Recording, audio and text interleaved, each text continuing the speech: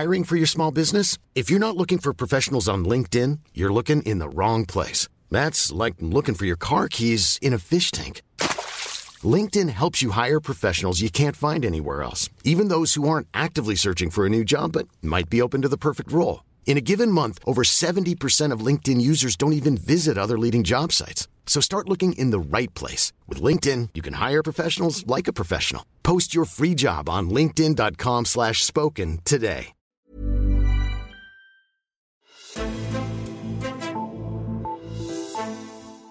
Onsdag når indkøbene af de nye danske kampfly en milepæl. Til en officiel ceremoni ruller de første færdigbyggede danske F-35-fly nemlig ud af Lockheed Martin-fabrikken i Texas, og dermed er Danmark et skridt tættere på at få udskiftet kampflyflåden fra F-16-flyene til F-35-flyene.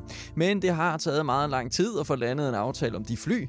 De første tanker blev tænkt i 1996, og der er stadig god tid til, at flyene får dansk jord under landingshjulene. Hvorfor er indkøbet af de danske kampfly interessant? Hvordan kom købet i stand, og er flyene lige så gode, som vi blev lovet, eller har vi købt et nyt IC-4-tog? Vi ser på købet af de danske F-35-fly i dagens udsendelse. Mit navn er Henrik Axel Bugter, og du lytter til Altinget Azure. Velkommen til dig, Andreas Krog. Jo, tak. Andreas Krog er forsvarsredaktør på Altingets forsvarsniche, og inden han kom til Altinget, var han nok den, der fulgte indkøbene af de danske kampfly tættest. Han ejede og skrev nemlig på sit eget medie, nytkampfly.dk. Journalist og kampflyekspert Andreas Krog er med os. Her skrev han om, hvor dyre flyene var, han dækkede, hvor lang tid det tog at få aftalen i hus, og hvor stor konkurrence der var om at få landet Danmark som kunde hos kampflyindustrien. Det er nu 5 år siden, at valget om Danmarks fremtidige kampfly skulle være F-35-flyene, og først nu ruller de første danske fly ud af fabrikken i Texas. Andreas Krog, hvorfor var der overhovedet brug for at skifte F-16-flyene ud med F-35-fly? Det er fordi, at F-16-flyene er mere end 40 år gamle, og stellene har simpelthen nået et antal flyvetimer, der gør, at de skal udskiftes. Mm-hmm. Men nu er vi så, som sagt, der er gået 5 år siden, at vi bestemte os for at købe de F-35-fly. Hvorfor går der så lang tid, før de er klar? Ja, de skal jo lige bygges, kan man sige, over på fabrikken, og så handler det jo også om, at modtagerlandet, altså Danmark, skal gøre sig klar. Vi skal jo også forberede vedligeholdelsesfaciliteter og hangarer og den slags. Og så er vi jo ikke de eneste, der har bestilt det her fly, så der skal også lige være plads i produktionslinjen. Hvorfor er det så en sådan særlig speciel begivenhed, at flyene så ruller ud af fabrikken nu? Ja, man kan sige, det er jo lidt snyd, fordi flyet rullede faktisk ud fra fabrikken for et par måneder siden og har fløjet første gang. Det er sådan den formelle ceremoni i dag, og det er jo fordi, at det her er et forløb, der startede helt tilbage i 1996, og det er i dag, at chefen for flyvåbnet officielt får, ja, nu er der ikke nøgler til et kampfly, men sådan officielt får overdraget flyet, og det bliver hans. Om få dage vil de danske politikere formentlig beslutte, hvilken flyproducent, der løber med ordren på at erstatte de ca. 30 år gamle danske F-16-fly. Og der er milliarder af kroner på spil. Derfor kæmper flyproducenterne indædt. Der var nemlig masser af milliarder på spil. 15 milliarder endte købet med at lyde på i 2016, og især Lockheed Martin, som producerer F-35-flyene, og Boeing, der producerer Super Hornet-flyet, var i kamp med hinanden. For når der er så mange penge på spil, så følger der en heftig lobbykampagne med. Du mener, det er en meget usædvanlig kampagne. Hvorfor egentlig det? Jamen, det er meget usædvanligt, fordi Boeing har aldrig lavet så massiv eller så bred en reklamekampagne før i andre lande, og det har de andre kampflyproducenter heller ikke. Det er meget normalt at lobby også bredt ud til den danske befolkning, eller det land, hvor man vil sælge fly, på airshows og med kasketter osv. Men det her med at gå simpelthen ud i stil med en folketingsvalgkampsannoncering, det er ikke set før. Andreas Krog, det sagde du i 2016 til TV2 News. Hvorfor følte Boeing sig nødsaget til at gå i gang med den her sådan storstilede lobbykampagne? Jamen, det var sådan et sidste desperat forsøg 5 minutter i 12.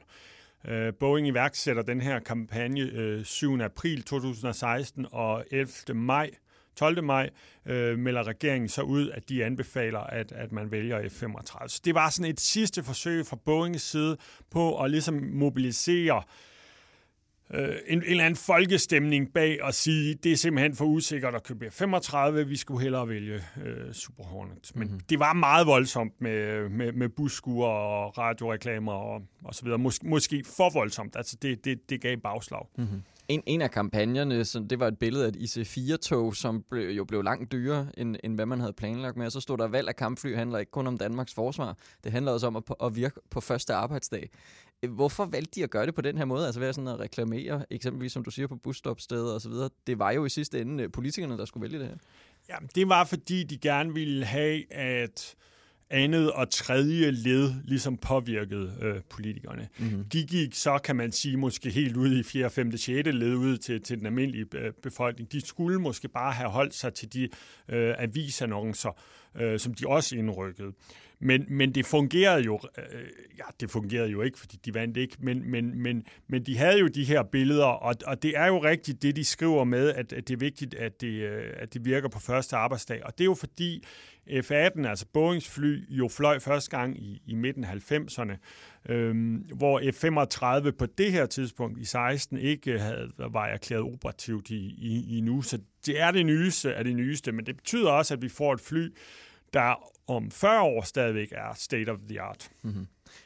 Men som du siger, så var det jo næsten en tabt sag på forhånd for Boeing, Lockheed Martin. De var jo de store favoritter. Hvorfor var de det? Jamen, det var jo netop, fordi Danmark kørte sådan et lidt spøjst parallelt forløb, hvor vi siden 96-97 har været ligesom partner i udviklingen af F-35-projektet, hvilket har kommet dansk forsvarsindustri blandt andet til gode. Og så samtidig med, så kørte vi en almindelig indkøbskonkurrence, hvor F-35 bare var en af kandidaterne. Mm-hmm. Og fra starten af, da vi startede den konkurrence i 2005, der sagde franske Rafale, det kan I godt glemme alt om, den konkurrence gider vi ikke deltage i, for det handler jo bare om, at de skal retfærdiggøre, at de køber F-35. Og svenske Gripen trak sig også ud af konkurrencen undervejs i 2014. Men Boeing og Airbus med Eurofighter blev i konkurrencen, fordi hvis de kunne have slået F-35 i et land, som er partner i F-35-projektet, så havde det givet genlyd over hele verden. Mm-hmm. Og man skal tænke på, at Danmark er jo langt fra det eneste land, der køber kampfly. Det gør man over hele verden, og det havde været virkelig opsigtsvækkende. Og man kan sige, Boeing og Airbus havde jo en lille bitte chance, fordi F-35 er jo usikkert i forhold til, hvad driftsomkostningerne bliver, fordi det har ikke været i drift særlig lang tid hos US Air Force og hos israelerne og hos nordmændene, som jo allerede har fået flyene. Så hvis politikerne havde valgt at sige, det er simpelthen for usikkert, vi går med livrem og seler, jamen så havde man taget nok Eurofighter eller Super Hornet, eller måske svenske Gripen, fordi med Eurofighter og Super Hornet, de har jo fløjet siden 90'erne, der ved man ned præcis på cent, hvad driftsomkostningerne er. Og det havde været rigtig godt for dem, hvis de havde slået Lockheed Martin.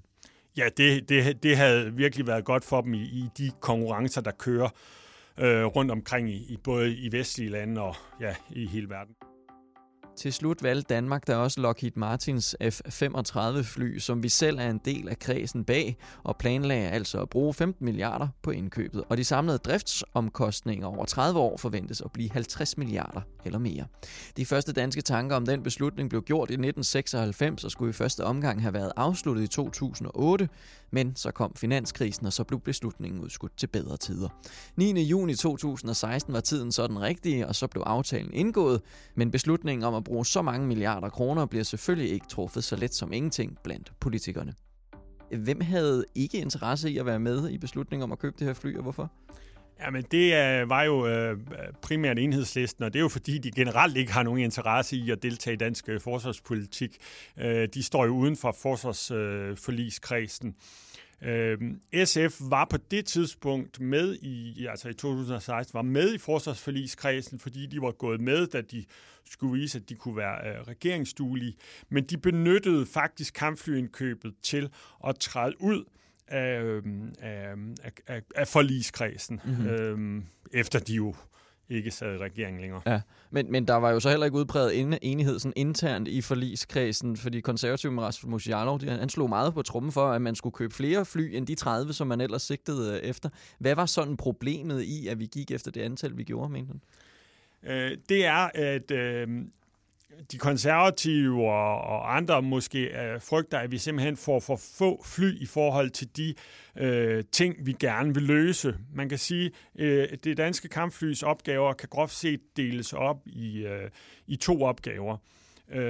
Nationale operationer, altså suverænitetshåndhævelse af det danske luftrum, det man kalder afvisningsberedskabet, hvor 2 fly står på vagt 24 timer i døgnet til at gå på vingerne, hvis der er russiske fly, der nærmer sig eller noget, og så internationale operationer. Det kan være, at vi laver afvisningsberedskab for de baltiske lande, som ikke sælger flyvåben, eller vi laver det på Island, eller vi er udsendt i Afghanistan.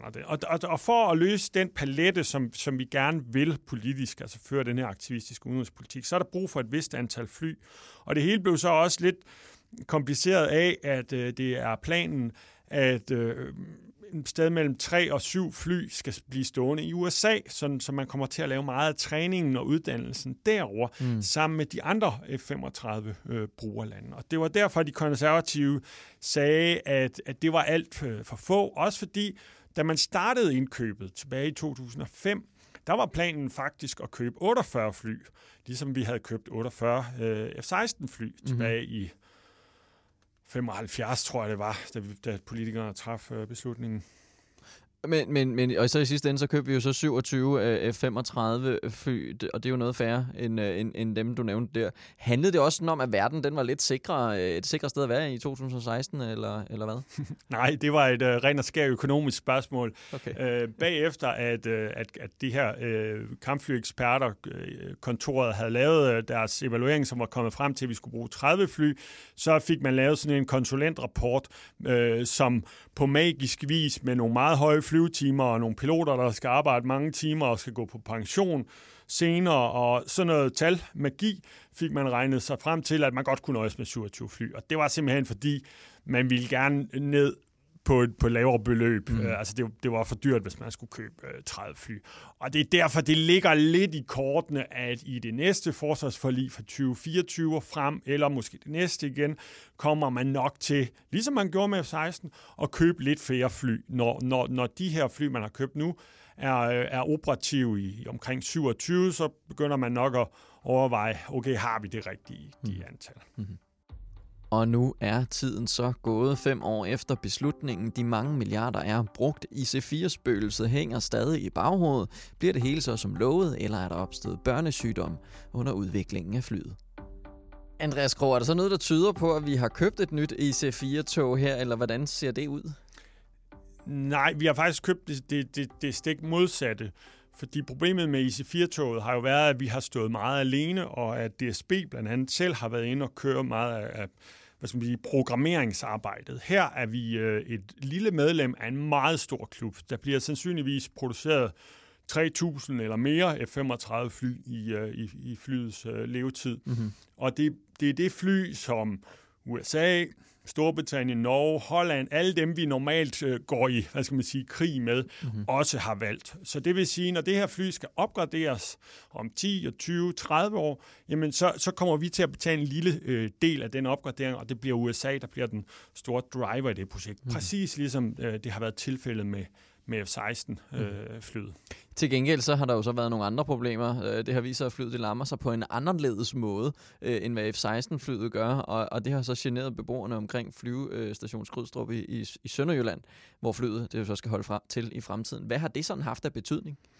Jamen, det har haft den betydning, at der har været, efter vi sådan ligesom valgte, at det skulle være det fly, og Lockheed Martin har gået i gang med at bygge det over i Texas, så har der været noget intern uro herhjemme omkring de her naboer, som var meget utilfredse.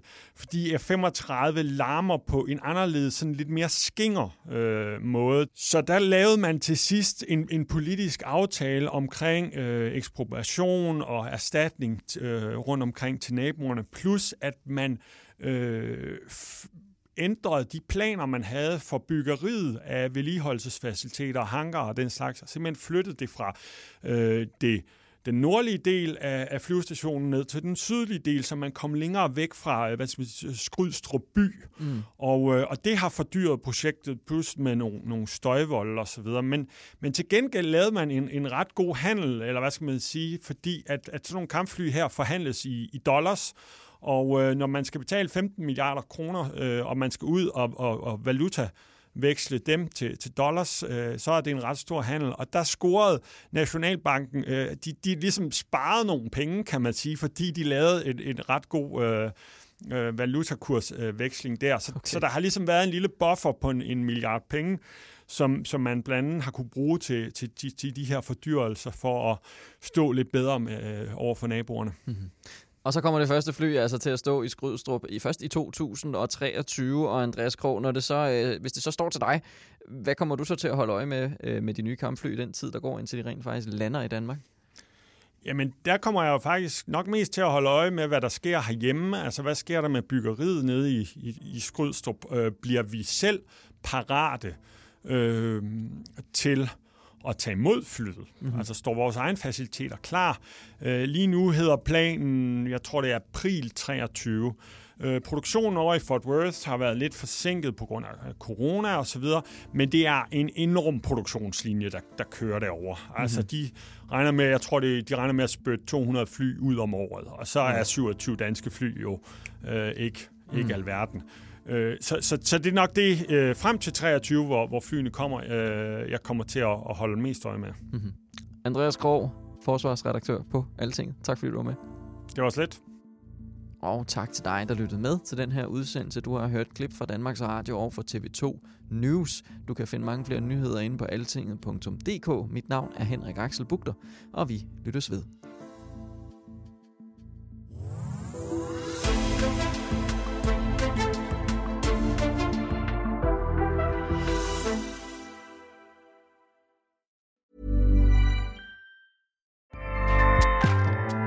Acast powers the world's best podcasts. Here's a show that we recommend.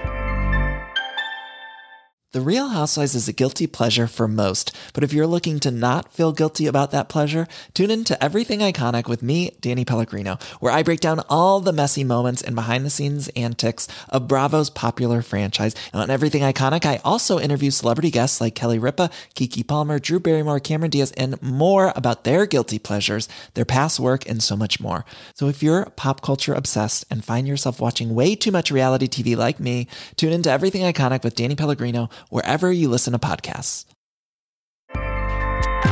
Acast helps creators launch, grow, and monetize their podcasts everywhere. Acast.com.